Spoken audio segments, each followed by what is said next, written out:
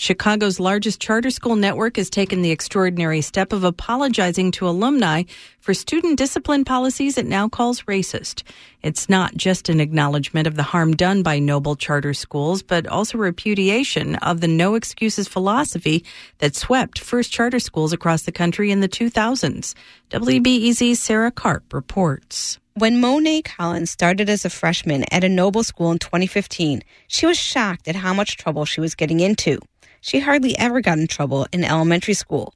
And it wasn't like she was getting into fights or being disrespectful to teachers. She was getting demerits for coming late or not having a belt or going to the bathroom without an escort. It felt like every day going to high school was dreadful, and most high schools push the goal is to graduate. It felt like at Hansberry, my only goal was to get throughout the day without getting the detention or getting suspended. Collins says she had so many detentions, she had to pay for behavior classes at $140 a pop. She was even suspended, and eventually she was told that if she stayed, she'd have to repeat a grade. So she felt like she had no choice but to transfer out.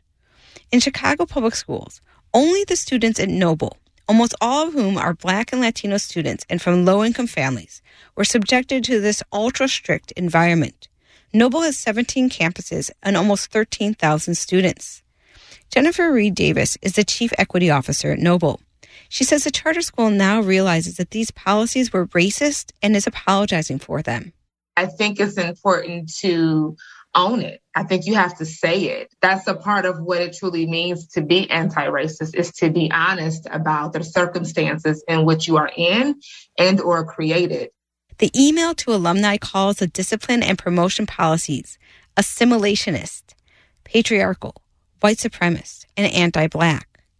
Like many prominent charter school networks across the country, Noble's discipline code was part of its no excuses, sweat the small stuff philosophy.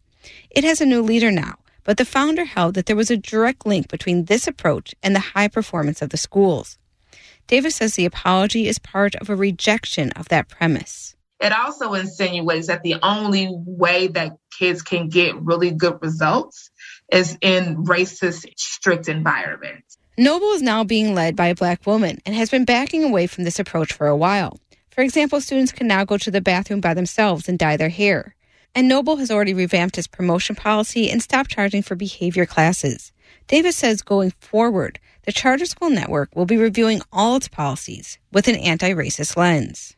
But figuring out how to go forward is going to be a balancing act. Like a lot of parents, Athena Mitchell says she chose a Noble school for her oldest son because it was small and safe. In the beginning, I really, and I still to this day, love the fact that they have a discipline policy in place that is well enforced. Was I a huge fan of the discipline? Absolutely, and then absolutely not. Mitchell says sometimes it just seemed like too much. So she's happy now that the schools are trying to get to the root of acting out through social-emotional learning rather than a focus on punishment. With twin freshmen who started this fall, she's watching to see if the school becomes too lenient. Got to be a form of a balance. Discipline is important, but education is important. Social-emotional learning is important. Monet Collins says she wishes the email apology that Noble sent out would have talked more about the changes being made.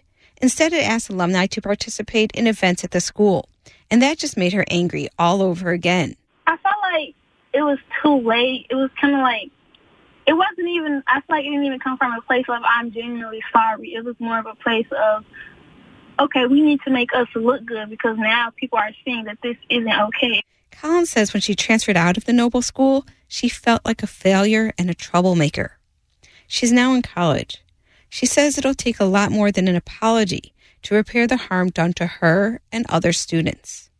Sarah Karp, WBEZ News.